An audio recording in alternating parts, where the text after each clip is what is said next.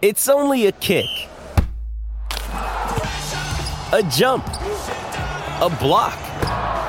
It's only a serve. It's only a tackle, a run. It's only for the fans. After all, it's only pressure. You got this. Adidas.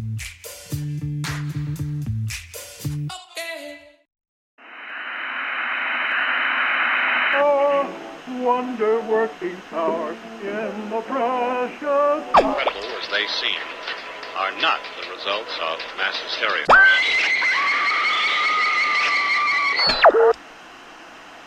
You may wish to adjust the dial. You are currently tuned into the wrong station.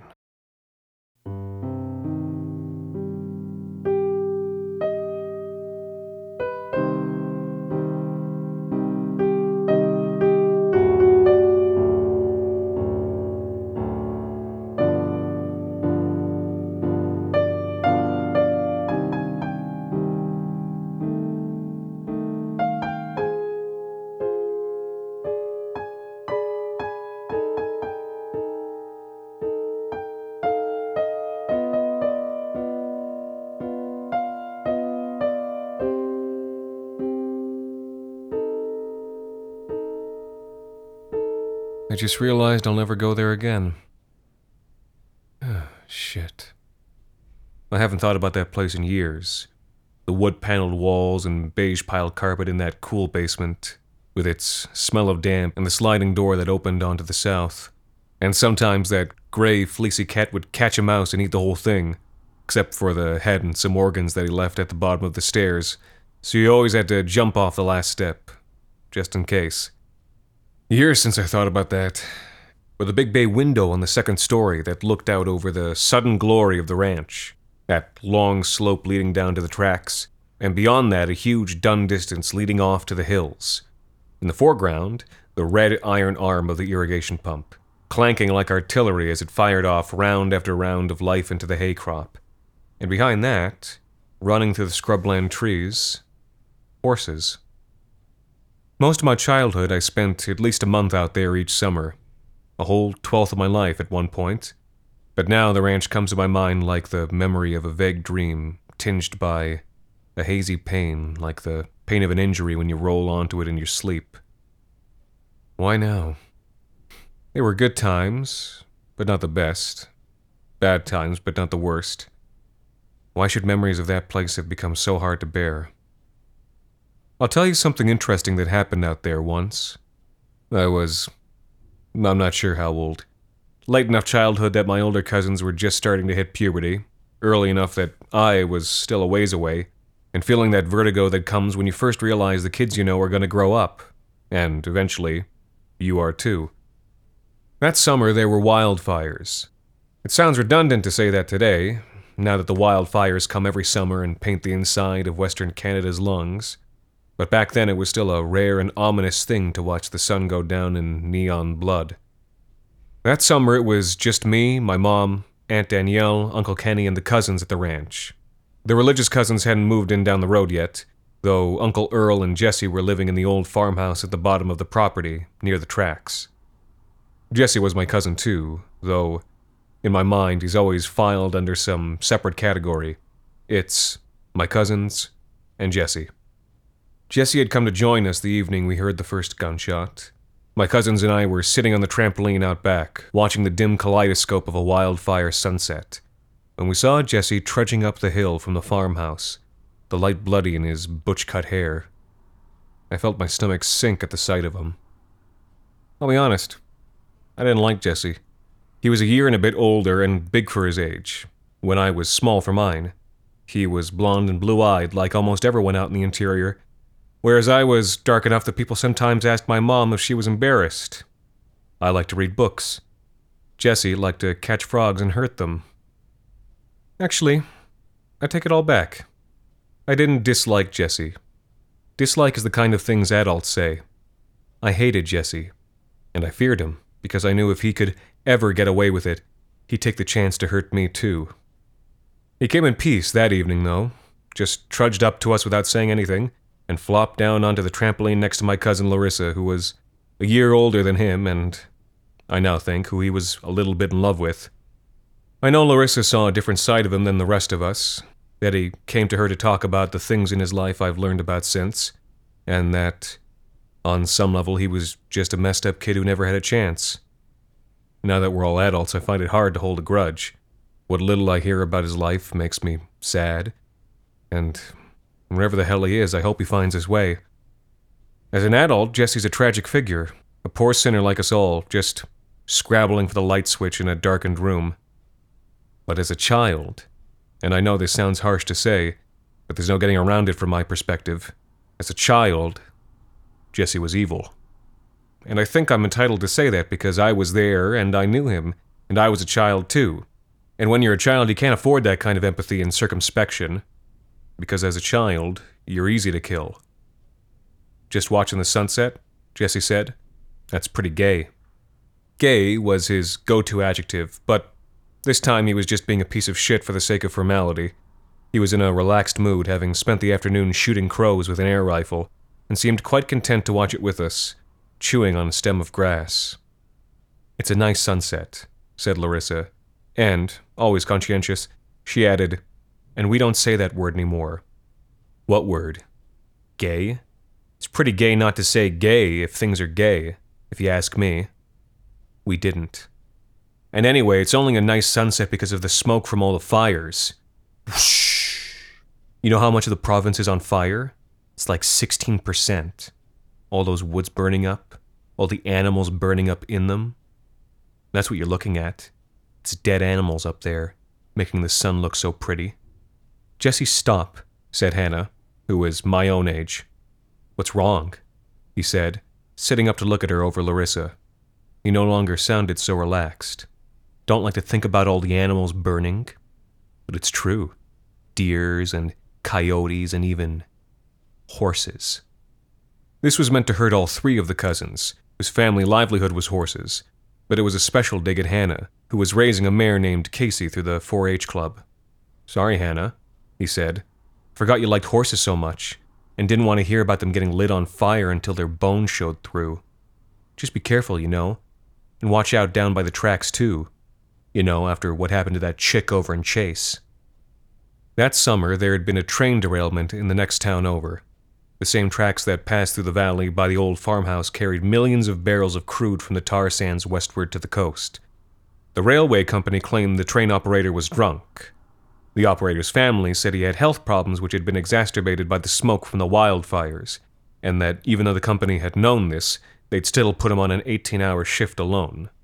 The locomotive had jumped rails on the outskirts of Chase, leading 62 tank cars into an explosion with an 800-meter blast radius. 15 people had died, including someone Uncle Kenny had used to work with at the racetrack. Did you hear about that? Jesse said. Yeah, Jesse, Larissa sighed. We heard about it. Oh, everybody heard about the crash. Some bum fell asleep on the tracks. Bump, up and over. And after that, he spread his arms. I'm talking about what happened to that chick on the horse. Jesse, Hannah protested. Jesse, what are you doing? Said Larissa. She just looked sad. But Jesse ignored them both. He'd built up a head of steam, and now he was staring at the red clouds, completely absorbed into the story he was telling, to the point where it was like he'd forgotten we were even there. He was telling the story to himself, and there was a weird intensity to the way he stared and spoke through clenched jaws. The people closest to the blast, they got vaporized, woof, just like with nukes. But this chick was riding along the tracks a bit ahead, and she had a dog with her, a collie, just like the one you guys have. When the explosion came, splat, all three of their bodies got mashed together by the shockwave and then melted into each other by the heat, so that when they found her body, they couldn't bury her because she wasn't her anymore, and they couldn't put her in a Christian churchyard. So, he shrugged. They just had to leave it by the tracks. By now, the sun was gone, and the only light that remained was a bruise on the horizon's cheek. From the balcony above us, a triangle rang, and Aunt Danielle's voice hollered out that it was time for dinner. Glad for the excuse to get away from Jesse, we jumped up. Just then, something echoed over the low, rolling purple of the hills, from sunset to the place where the moon would rise. "What was that?" I said. "Don't you know, idiot?" said Jesse, his eyes widening and a big smile spreading over his face. That was a gunshot. It was 20 minutes later, halfway through a dinner of salad and prem and pickle sandwiches, God preserve us, that Uncle Kenny walked into the kitchen with a shotgun. He had Ty with him, the farm's black border collie, but not Leo, the huge white Maremma sheepdog that was supposed to guard the horses from coyote attacks. "Kenny, was that you shooting earlier?" said Aunt Danielle. "Yep," he said, slumping past. There was a wall of guns, farm guns, not gun nut guns, in a room behind Kenny and Danielle's bedroom. I'd seen it once, and it held a mythic, ominous kind of significance in my imagination. At least the room was kept locked. Down at the house by the tracks, Jesse had once showed us the dusty six-shooter kept in a shoebox on top of one of the closets. Christ, it's a miracle he never shot one of us. Danielle waited for Kenny to elaborate on his yup, but her husband wasn't a loquacious man. My mom and I exchanged a glance. "What happened?" she called after him. "One of the horses." His response came floating from the back room. "Something got to it."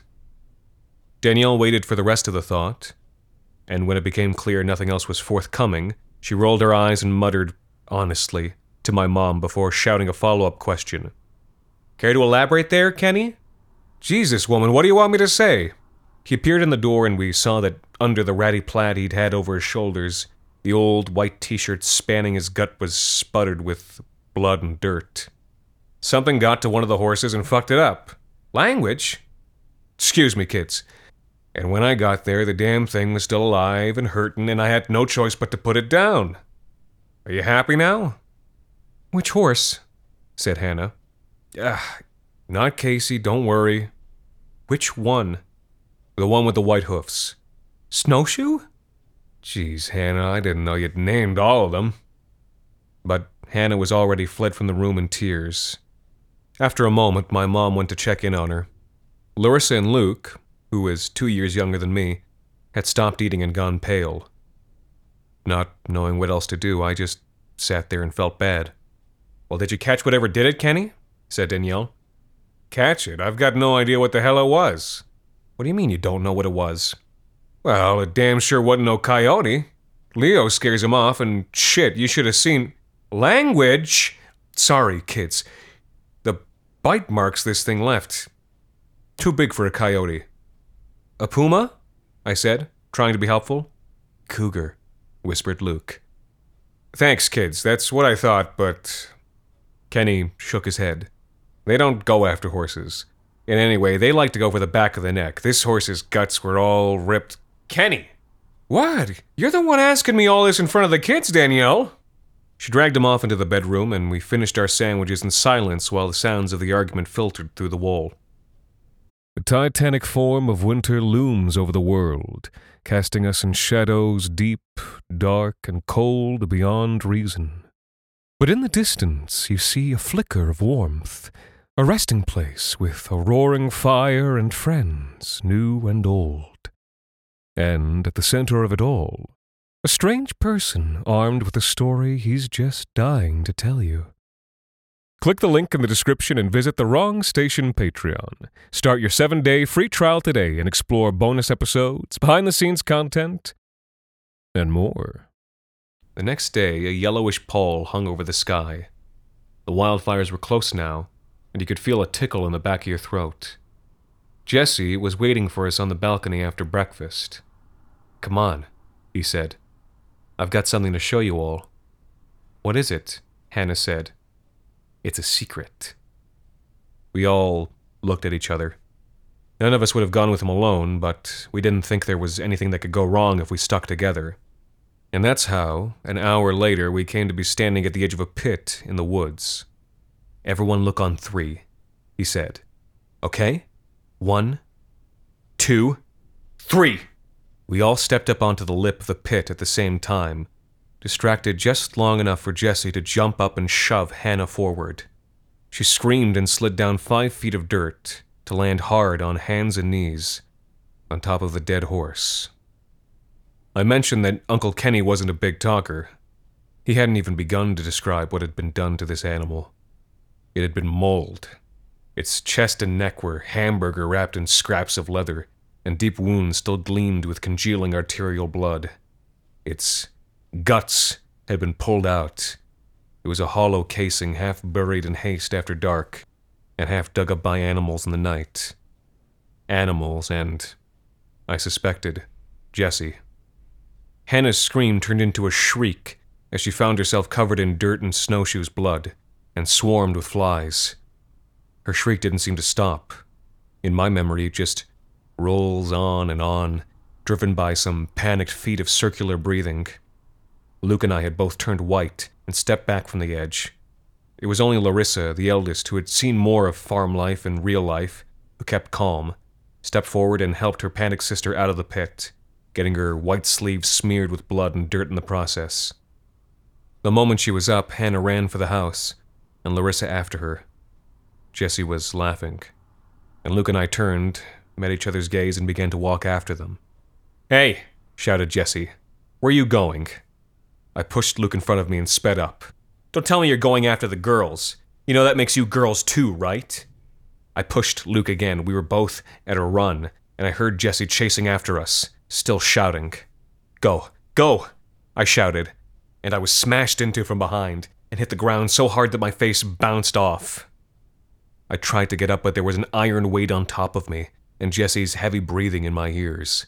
He pressed my neck into the ground with his forearm, using all of his weight, so I couldn't breathe. "Say mercy," he said.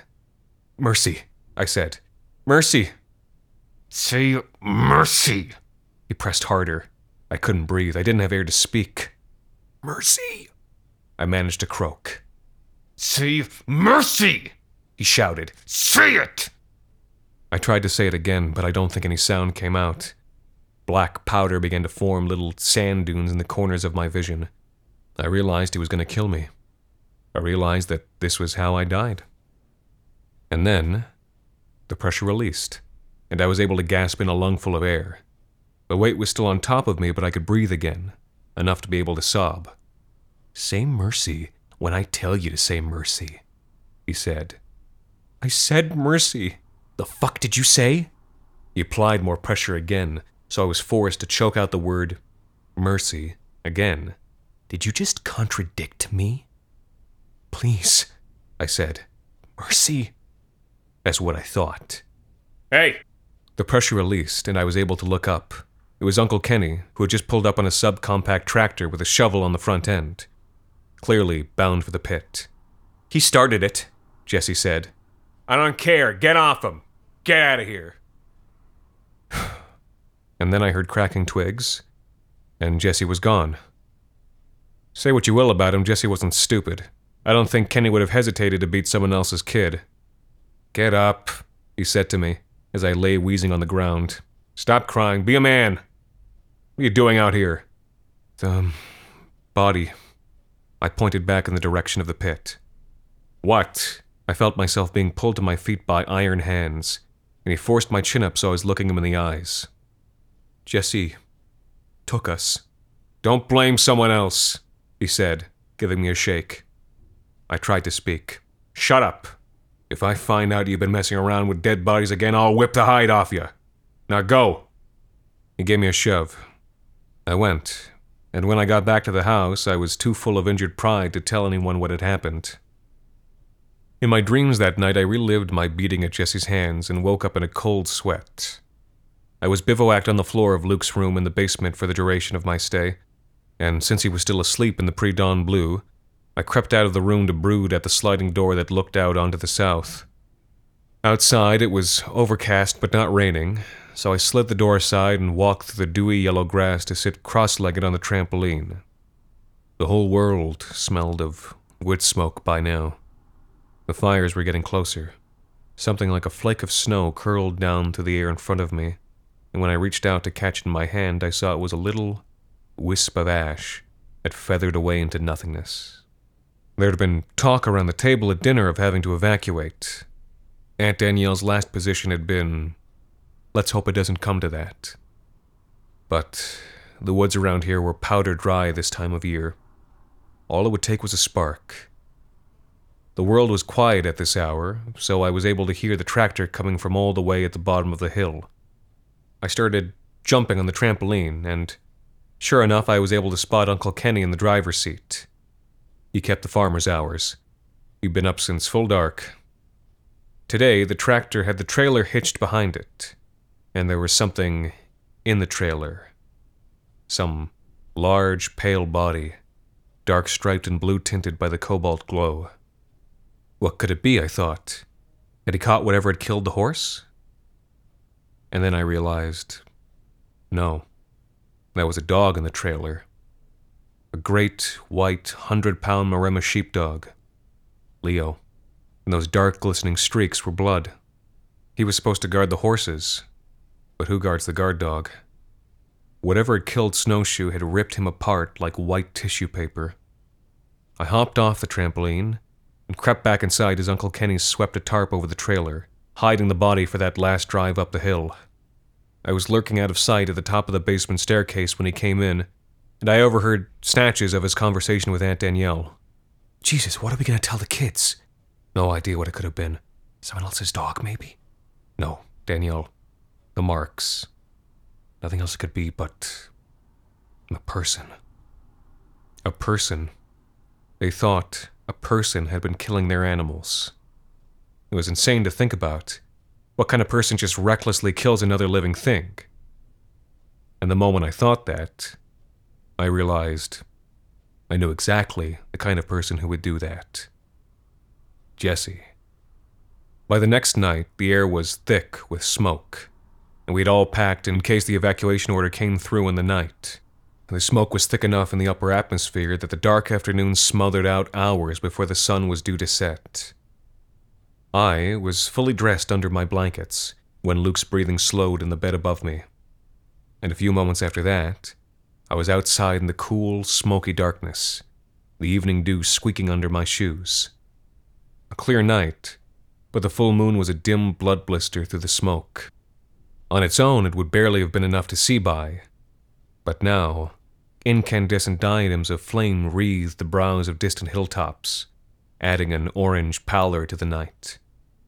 I made my way down to the house by the tracks, walking along the dry tufts of grass by the edge of the path so my footsteps wouldn't crunch on gravel. I was determined to find evidence that proved Jesse's guilt.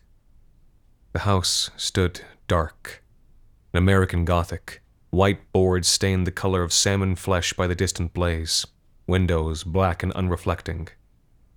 I crept along the ground floor. The dull light of a banker's lamp showed Uncle Earl asleep on a couch in the home office. The next room was Jesse's, and it was empty. And if I'd taken time to check the other windows, I'd have seen an open closet door in the next room over, and an empty shoebox lying on the ground. The front door clicked shut. I froze, pressing myself against the wall. It was a quiet night, so quiet I imagined I could hear the distant howl of fire.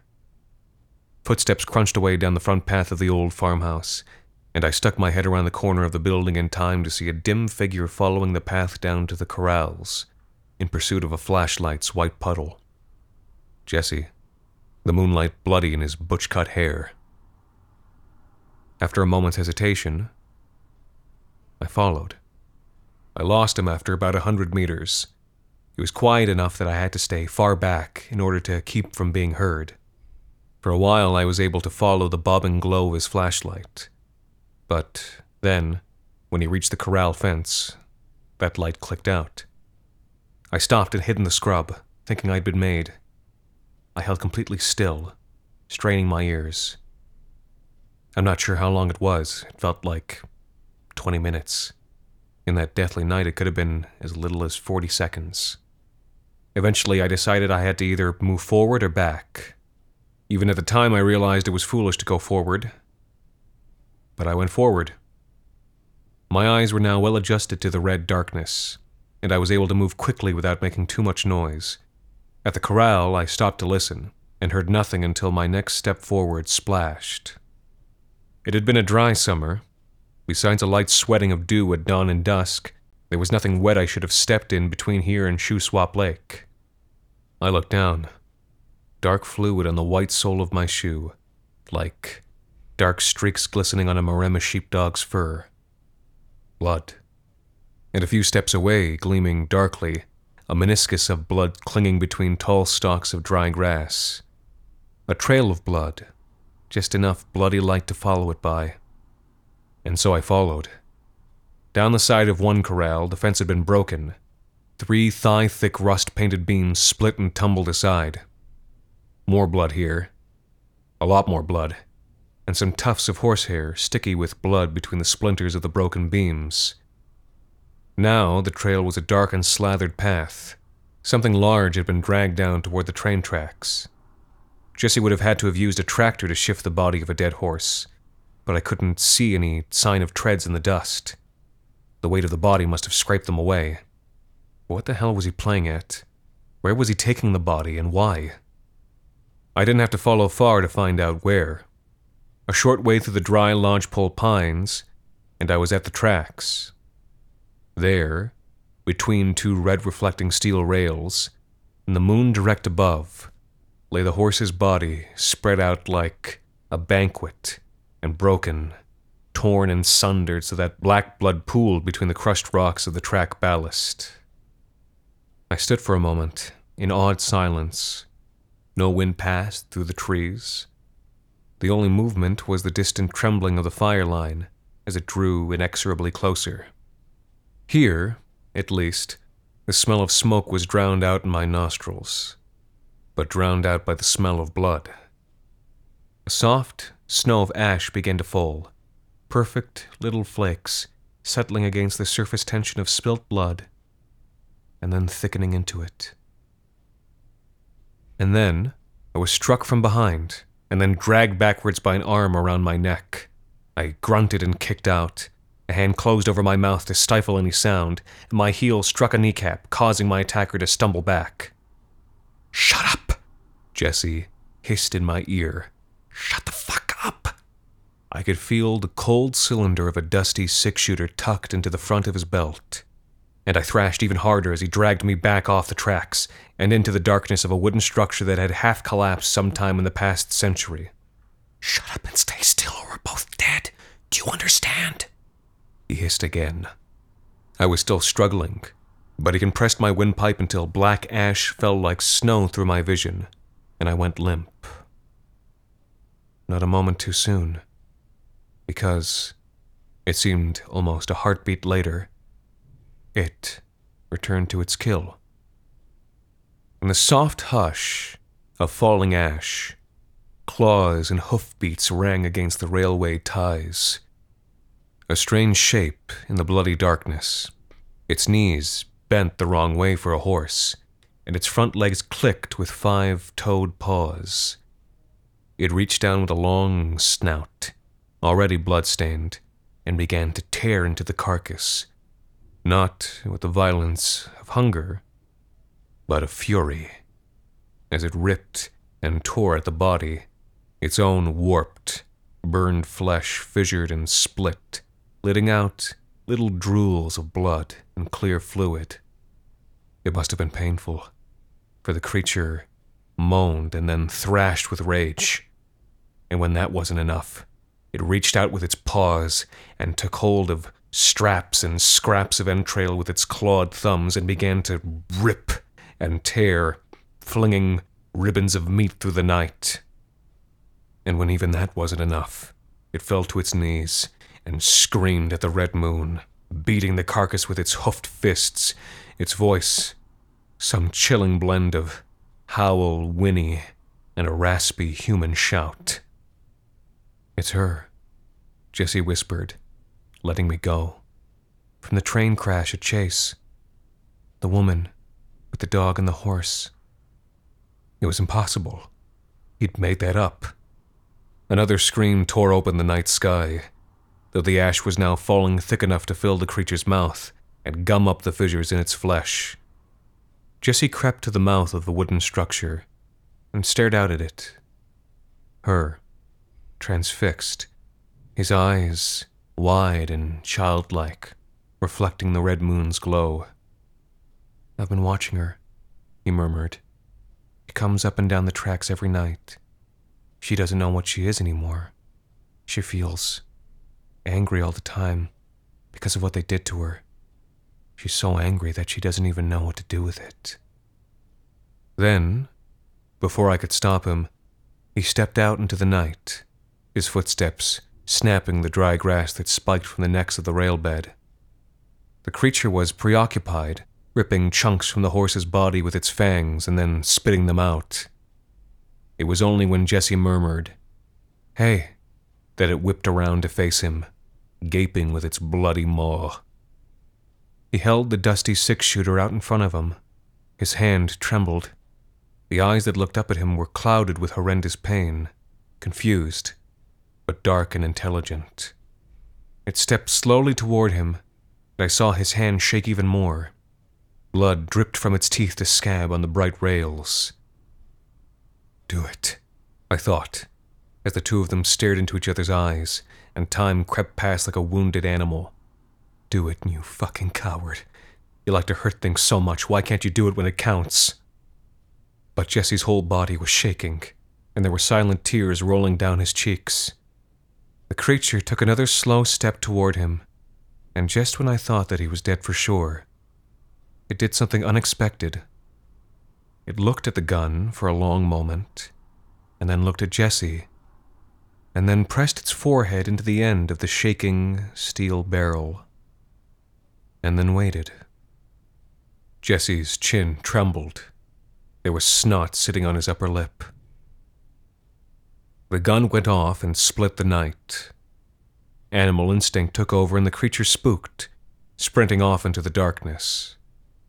Jesse fell to his hands and knees in the gravel, a plume of smoke still diffusing where he'd fired into the air. I went to stand beside him, and we watched together as that deformed silhouette loped toward the distant flames. "So angry about what they've done to her," he said. Then he looked up at me in the darkness. "Sometimes I feel like that. You know?" And that was almost the last time I spoke to Jesse. We walked back to the house in silence, and early next morning the evacuation notice came. It was the last time we'd see the house, the ranch, all of it. I did see Jesse again, briefly, 3 summers later, but we didn't really talk. He'd looked sad then. He'd looked rough. But that was the end of the period of my life that I spent out west. The few family things I've been to since, he's avoided. I think only Larissa hears from him anymore, now and again. And I wish I could tell you Jesse stopped hurting frogs after that night, but he didn't. All the same, I feel sorry for him. I feel sorry for him, and I feel sorry for the woman from Chase blown up by the black tanks of oil, and I feel sorry for all the woods that burned, and I feel sorry for myself, because the place I once spent 1/12 of my life is now all cindered up and gone. I feel sorry, and sometimes I feel angry. So angry that I don't even know what to do with it.